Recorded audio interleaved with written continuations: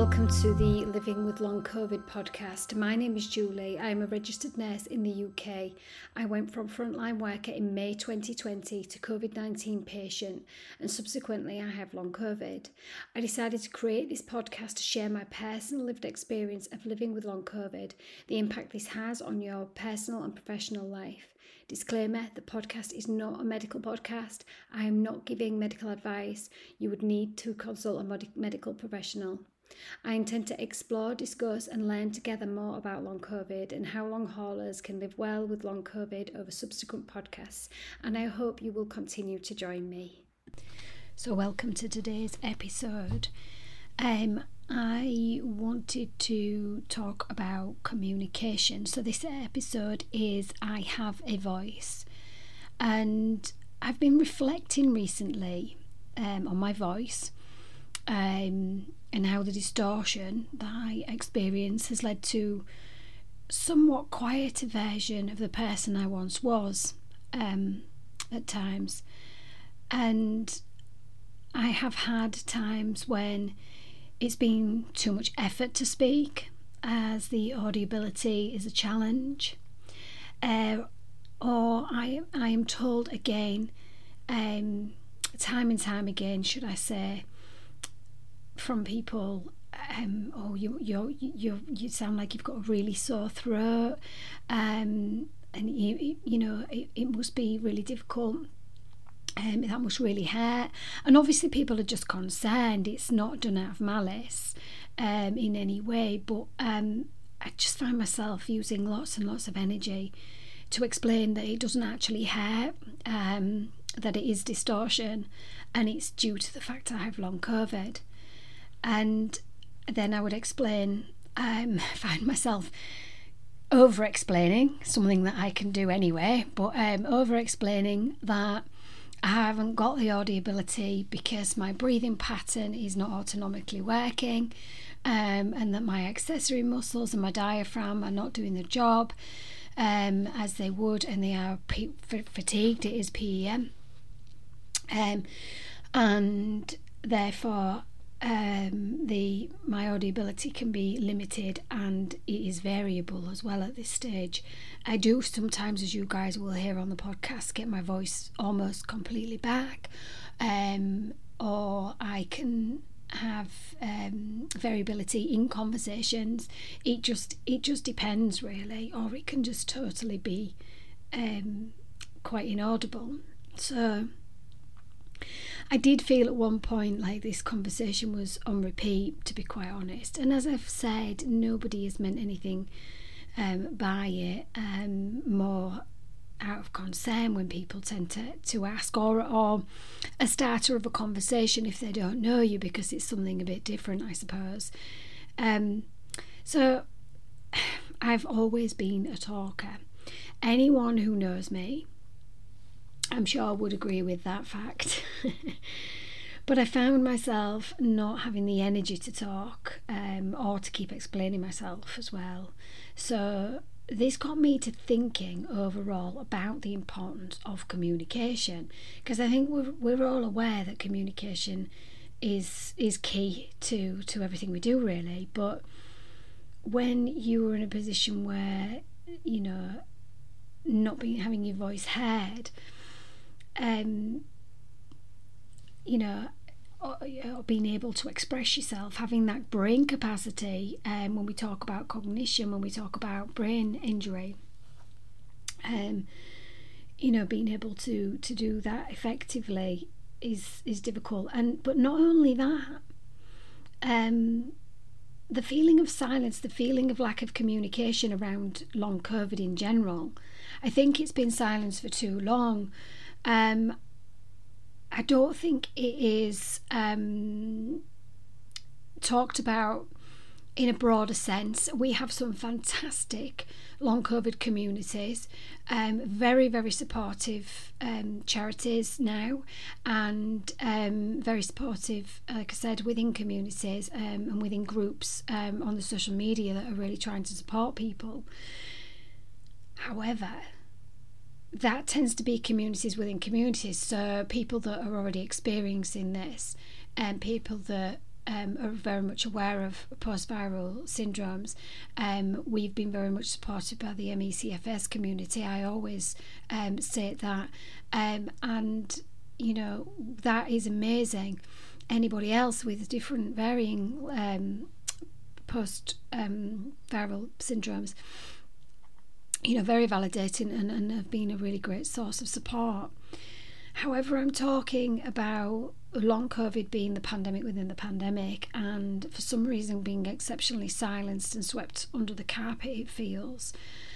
Anybody that follows me on social media knows certain posts I do tag in the government and our current health secretary.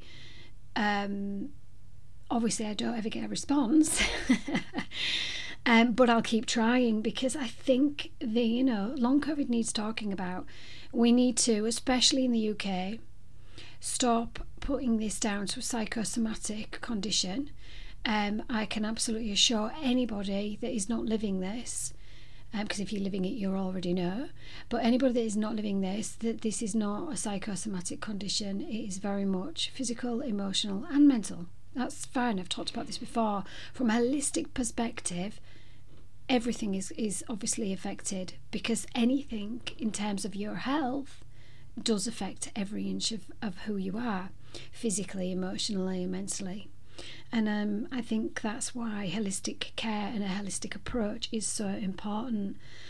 But losing our ability to have that voice and communicate is very, very challenging. So as I said, when I talk about that long COVID communication, I'm talking about a one-sided element that would be in the media at this point.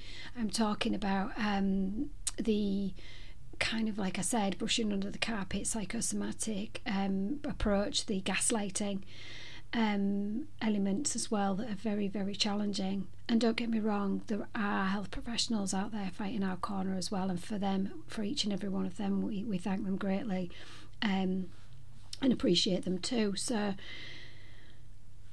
I reflected on the factors affecting communication. So of course there is voice distortion like mine and many others, but what about the brain fog stroke injury, which I just briefly mentioned? When my words become lost and I can't articulate a sentence, when a word comes out wrong or totally made up. Now, I'll often laugh at myself, as some of the moments can be really funny. Some of the words I say can be really, really funny. However, when you look at the larger picture, the overall effect of that loss of communication, it isn't really funny. We appreciate that, but you know, I do have the opposite angle of I feel like I have to laugh sometimes, to lighten it myself, you know, to understand and to appreciate myself for the person that I am at this particular point, and that does happen to me. I've spent lots of times too embarrassed to speak, as my words have slurred or been slurred, and I've sounded really drunk. So sometimes I don't speak. I avoid conversations and or withdraw. I lose my voice, in essence, my tool of communication, and therefore my link to the world, really. I also thought about being unable to communicate feelings for fear of judgment. So I've never known a medical condition judged in such a dark light that you cannot freely talk about it. Knowing people disbelieve the condition, turn a blind eye, want to put it down to a psychosomatic illness, as I've said, and following on from what the media and the government are putting out there. But why? Why would they do that? Why are they doing that? And actually, while I'm even sat here reflecting, I do know another condition that has been judged in a dark light, and that would be AIDS and HIV. And that also makes me reflect on, why do people feel the need, when they don't understand something, to judge or dismiss it? I'm sure there's many people in the AIDS and HIV community that have been misrepresented, misunderstood, and people that are not in that community misinformed throughout the years. and again, it's when we talk about communities, that community work and spirit of groups of like-minded people are really, really important. However, as I said, we can end up in a position where we're within that community and we're learning, and we're sharing, and we're teaching, and we're helping. But that's where it stays, and actually it needs to be wider spread. Our voices need to get louder, and I think that's why having these communities is really, really important, and supporting one another to have those voices and to be heard where we need to be to move forward. So communication obviously is a huge part of our lives. It is needed for everything, in relationships, workplaces, society, education. As I said, everywhere really. We need a form of communication to be heard, to feel empowered, to have an opinion, to be ourselves, to express ourselves, to facilitate our needs. And as I've reflected upon communication, and how communication is expressed in many formats, it is important that we understand that, we all have that voice, we all have that ability to communicate, and that right to communicate what we need to for our own health and well-being, as well as socially. It's just such an important thing. I've worked within my career with a multitude of people with varying communication needs as well. I've always understood providing the appropriate adaptations for that person. So I'm talking now about, understanding that communication isn't just always the voice, and it can't always be the voice, because unfortunately sometimes we don't have one for many reasons. So I think being aware and adapting for that person, that individual, ensures they are heard, whether that requires listening and patience, giving a person time to speak without interruption or finishing the sentences, providing picture cards or a pad and pen, having an interpreter present, or using a translation app, reading a patient's passport, going back to my nursing roots there. But there's always a method to be found to ensure a person has a voice and can be their authentic self and can be heard. So I think, as I said, I've learned a lot during my career. And don't get me wrong, as a 16-year-old working in a residential home, I didn't always get it right. But I did listen.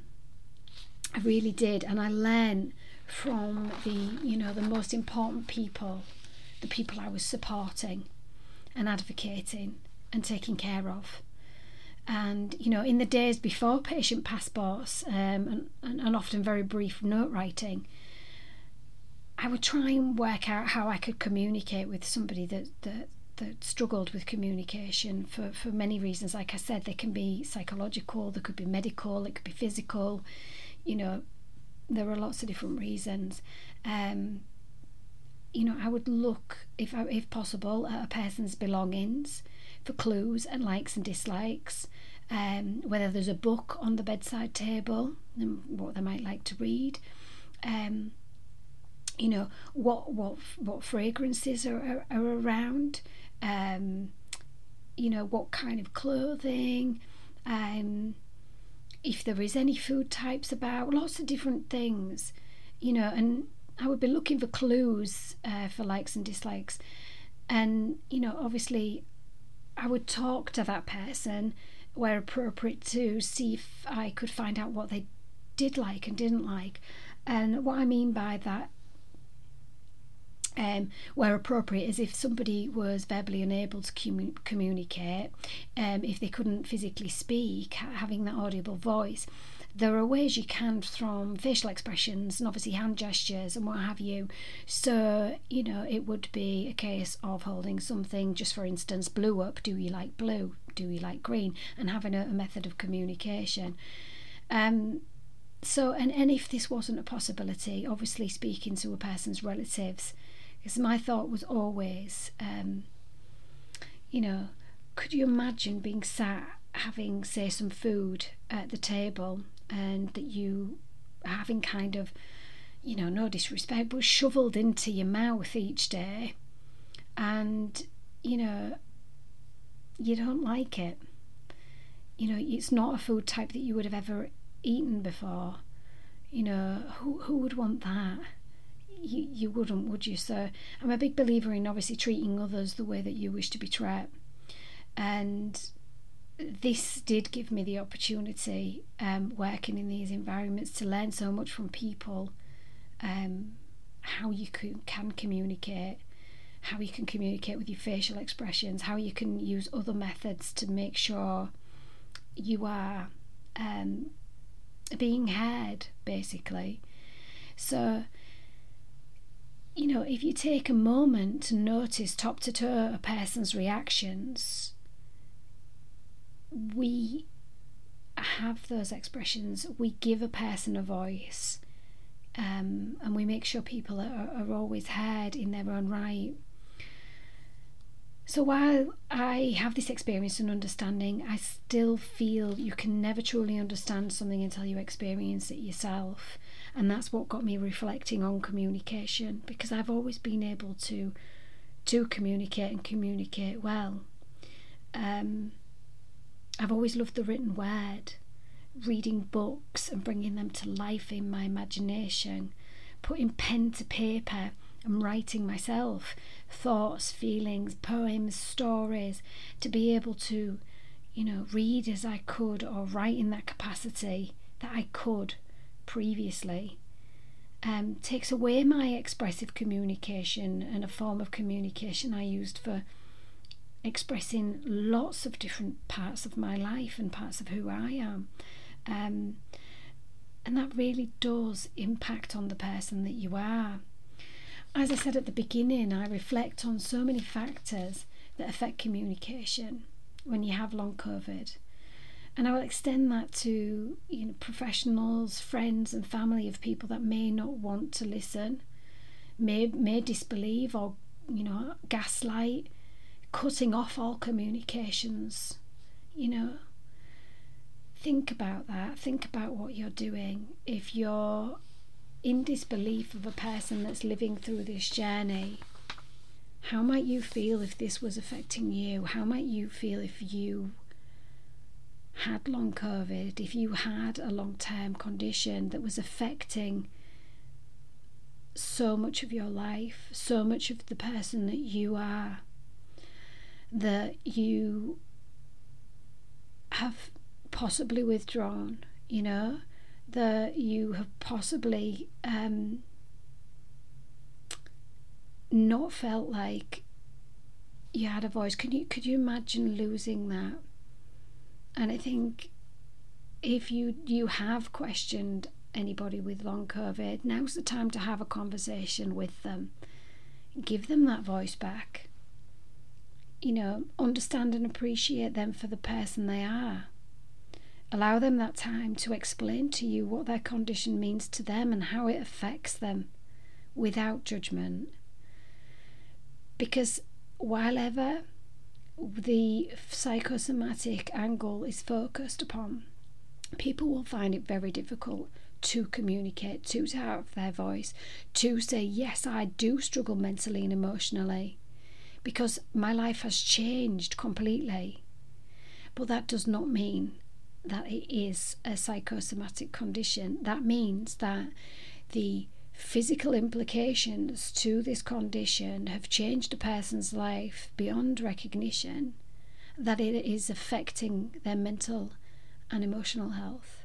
And I include myself in that because it is very, very difficult. And we should be looking into treating and researching for long COVID, as I advocate for all of the time. And that will give people their voice back. And then obviously in turn that will help the holistic care be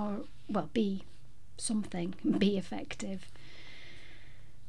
So I've thought long and hard about my own experiences and how my communication has been affected. And I have concluded I do have a voice. I have lots to say and share. You know, I do, and I can bring value to conversations. It doesn't matter if I stutter or falter on my wording. It doesn't matter if it takes me a week to write a short poem. It doesn't matter if I use an audiobook so I can still enjoy reading. What matters is that whatever, however I communicate, I keep communicating. I don't make myself small or hide away. And what does matter is that people listen, understand and think how they may feel if they could not communicate, how they once could. My message is you have a voice in whatever form of communication that is. Use it, express it. You and your voice are valued. You are a person that has experience and it can spread that information to the world. And we should always, always have our voice. I hope this episode has been useful. Thank you to everyone for listening and for getting in touch with me. I appreciate your lovely, lovely messages. I'm receiving more than ever now, and I do try and get back to everybody. So thank you. And as always, do please take care. I'll see you on the next podcast. Bye-bye. If you are enjoying the podcast, please hit the 5-star rating and leave a review. It helps the podcast to grow and reach more people. My aim is to help and support as many people as possible. Please continue to DM me your lovely messages and any questions you might have. I always love to hear from you guys. You can follow me on Instagram, Twitter and Facebook, and why not join my long-term conditions, health and wellbeing page on Facebook. You can also subscribe to my Linktree. I will put all of the links for these and any from today's episode in the show notes. Thank you for listening, and as always, please take care.